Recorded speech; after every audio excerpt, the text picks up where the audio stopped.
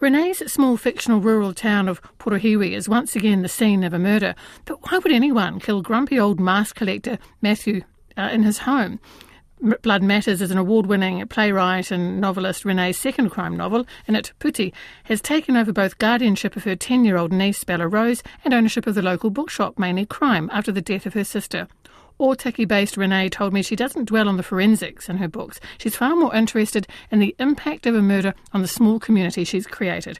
I asked her what she enjoys about writing crime scenarios.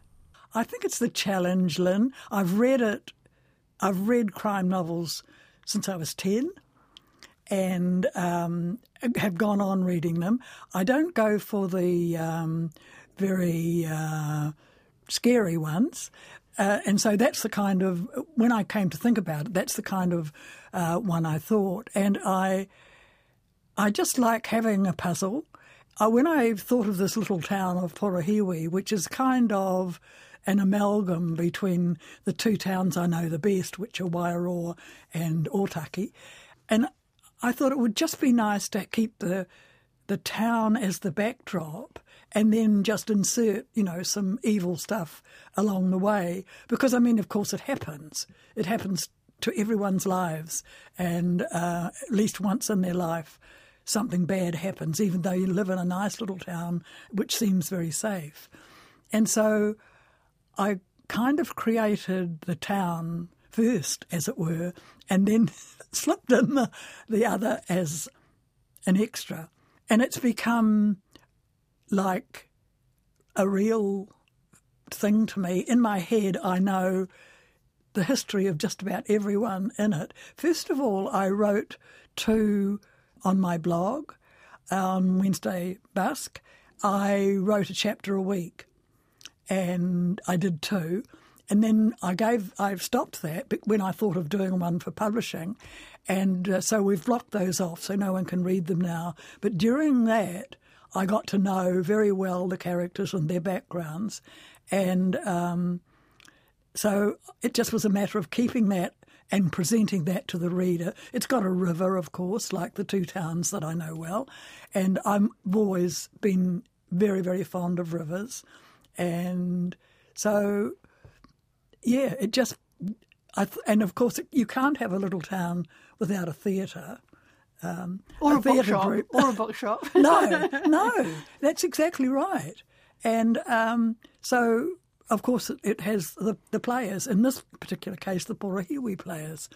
Now, Porohiwi is a name from my past, from my ancestor. There was a Porohiwi. And so it seemed an okay thing to me to call the town that.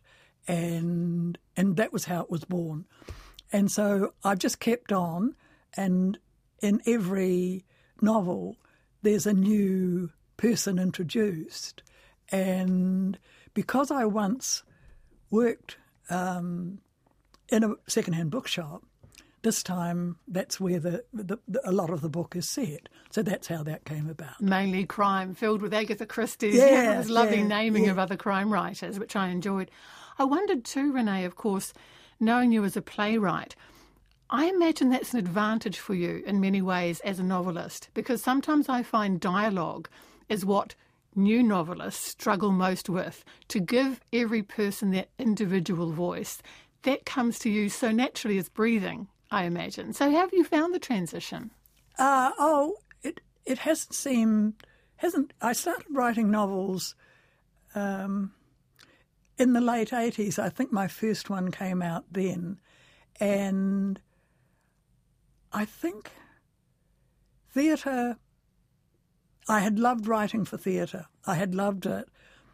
And then the Mervyn Thompson thing happened, and I had a very bad time because everyone thought it was me. I mean, documentary last year showed it wasn't. But theatre became a place where I did not feel comfortable because everyone thought that I had a hand in it. And I decided I would write something else. So a guy rang me, and he'd been going to work, and he'd heard a story of mine on radio. It wasn't called Radio New Zealand then, but he had heard a story. And he said to me, do you think you could write a few more? Because he was from Macmillan. He said, we'd like to do a book of short stories. So I wrote Finding Ruth. And then it just seemed an okay thing to do, to start writing a novel. And so I wrote a novel and I sent it to Heineman's and they didn't want it. So I thought, and previous to that, at one of my plays at Theatre Corporate, on the stairs, I'd met Jeff Walker, from Penguin, and he had said to me, if you ever write a novel or something, give us think about us. And so, as is my wont, I rang him up directly and I said, look, I've got this manuscript. It's been turned down by Heineman's. I am not submitting it to you. What I'm asking you to do, would you mind reading it and tell me what's wrong with it, and then I'll fix it. And so he read it and he did tell me, and I fixed it and he took it. Oh, it's such a lovely story, isn't and it? So it's gone on since then. You're right, I do like writing dialogue. I feel at home. I think with a lot of dialogue I read, there's probably too much said. I think you have to know where to leave spaces and the reader will fill them in. And if they don't manage that later on, it will come to them. And because, in New Zealand, we have a lot hanging between the lines when we speak. We don't always, we never always say everything. We just know the other person will understand. And so I guess that's why I like it, because it doesn't reveal everything all at once. And there's a certain demanding sort of skill required, and you have to be good. You have to really work hard and know when you've got it right and when you haven't got it right. So there's a sort of ongoing fascination for me with dialogue. And it is so important, really.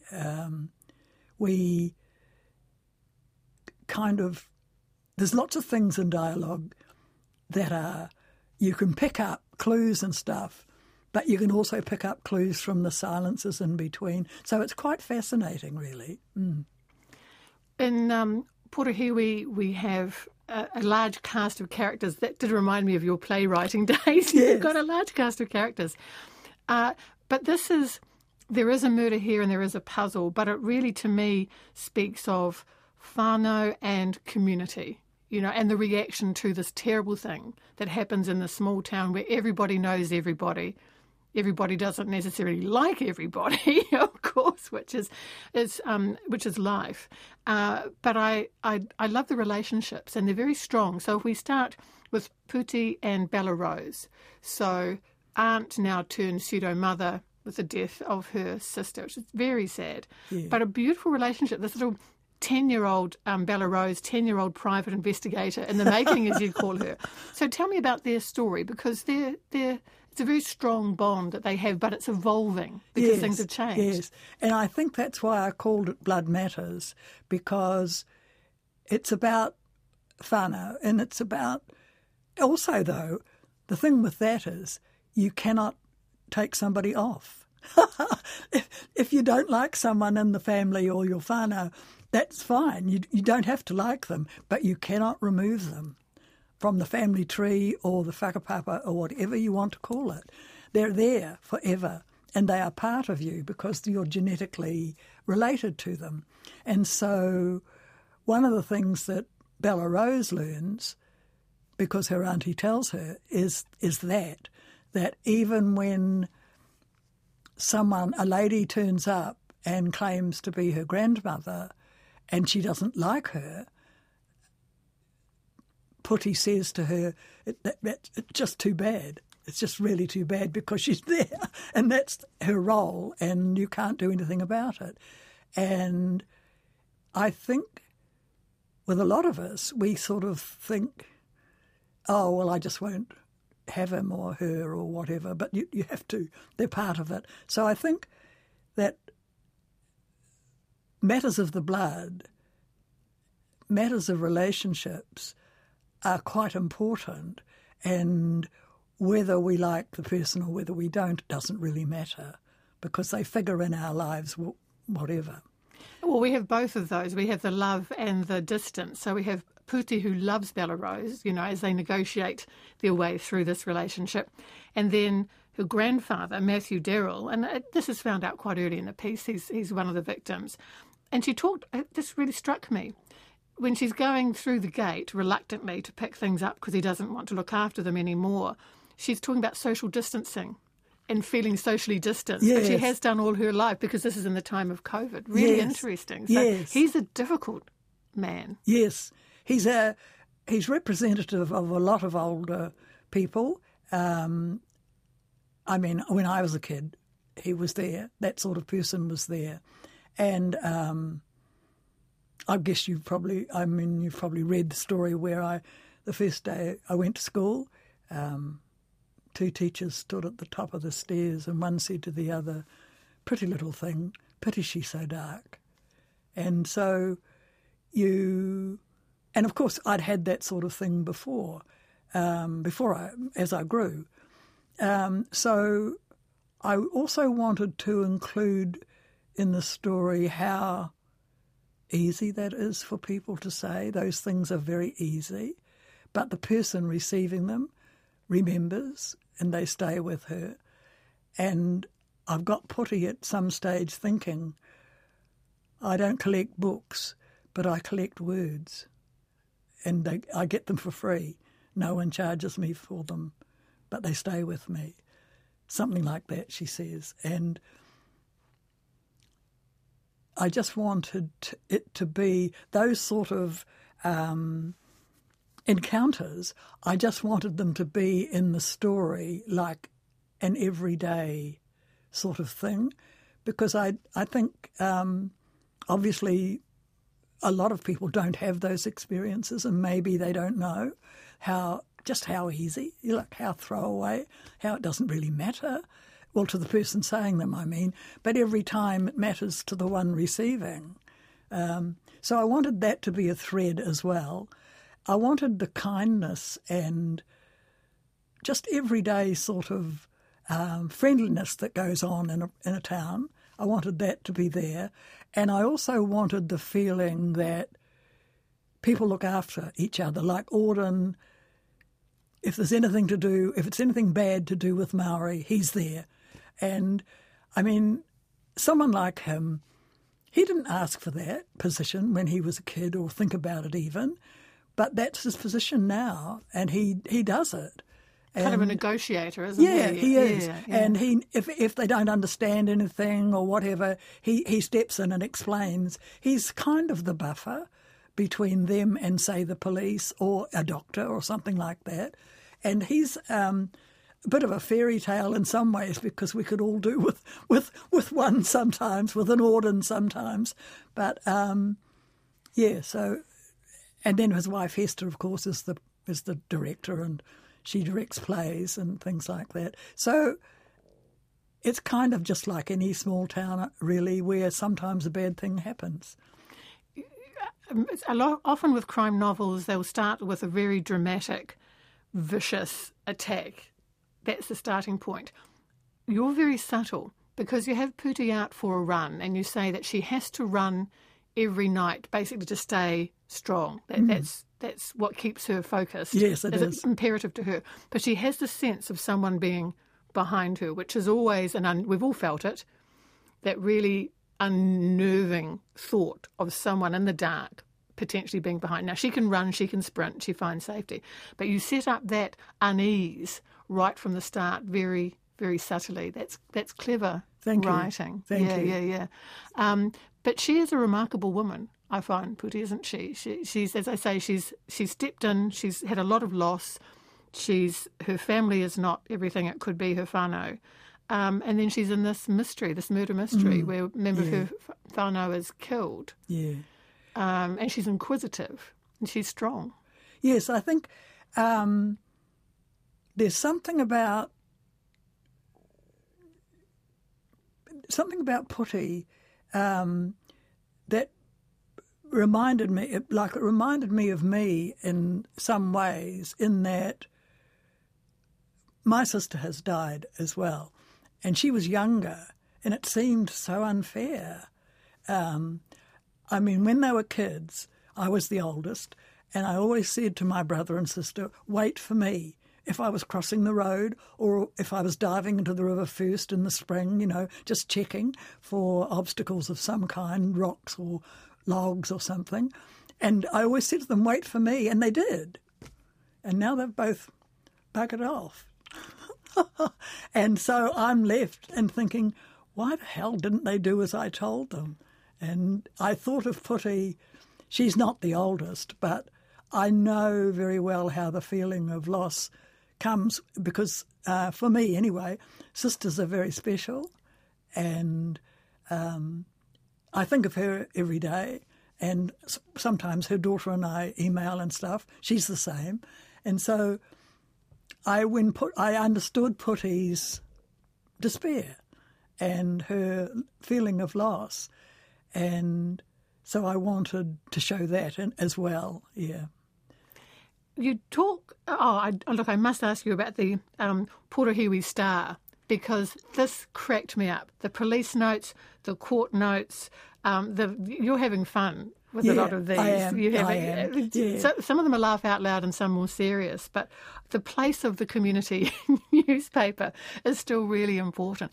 And I guess in something like this, because we do have scary moments, you know, you do become anxious for those you care about in the book and for the community, but you need these lighter moments. Yes, and in the Wildcard, they were rehearsing Oscar Wilde's The Importance of Being Earnest. So I was able to quote from that.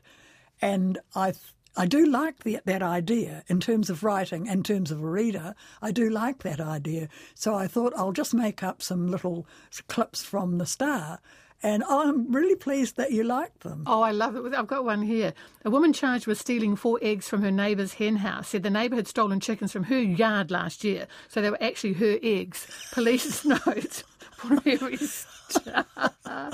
And you've got some great jokes and puns in there too. But I thought it was a reminder that in a small community there is still very much a place for that. Oh, you know? Yes. And we have a newspaper in Otaki called the Otaki Mail, and like everyone looks forward to it, and they read it, and they talk about stuff that's in it, and so for a small and Wairoa has the Wairoa Star, and so like it seemed natural if it was a little town to have a newspaper.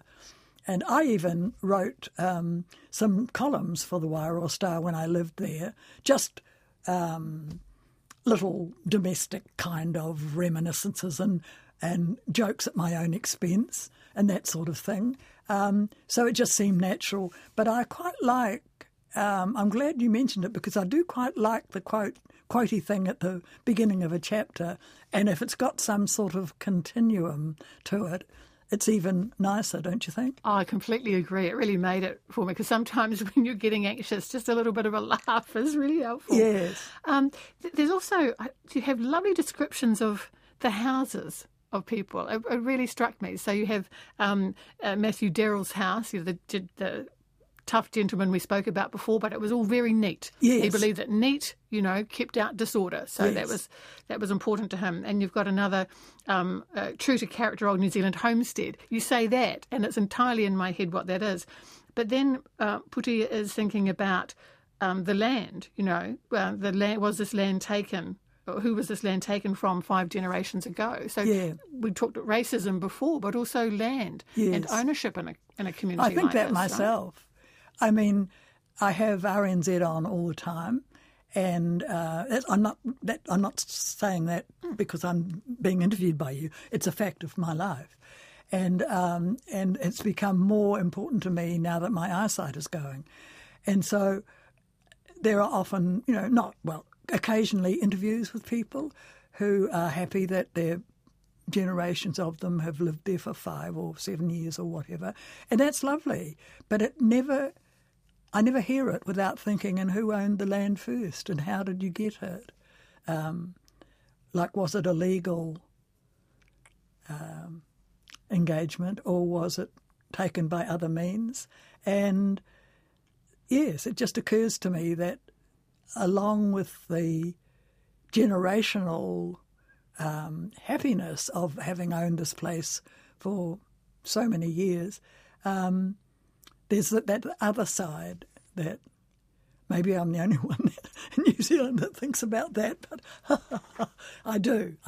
It's profound. It's an absolutely profound thing. Will a murderer haunt the streets of Porohiwi again, Renée? Yes. Actually, it's going to turn into Brokenwood Mysteries and Midsummer Murders. Yes, sort of. No, yes, it will. And I do have an idea for the next one. And Renée reads for us from Blood Matters, where Puti finds herself in danger of discovery. Heart-thumping, she changed back and moved around the hut into the dark of the other side. She felt the old grey driftwood planks steady against her back as she leaned into the shadows. On the other side, the thumping feet neared the sea end of Bethel, ran along the loop of footpath, down over the dunes and onto the beach. One was tall and good runner. The other one was a little bit shorter and making heavy weather of it. A little late to be doing the washing, she thought. She'd noticed that one of them was carrying a bundle of what looked like washing, but perhaps they'd been visiting somebody and decided to do the washing while they were there. Whatever. Puti edged along the side of the hut, but just as the taller one stopped and looked back along the shore, and she froze. Had he seen a movement? Sensed someone was watching? He nudged the other one, and they both looked back. She leaned into the hut, holding her breath, telling herself that even if they could see her, it was a dark shape. They couldn't be sure who she was, and couldn't even be sure it wasn't a cloud shadow. Blood Matters by Renée is published by the Cuba Press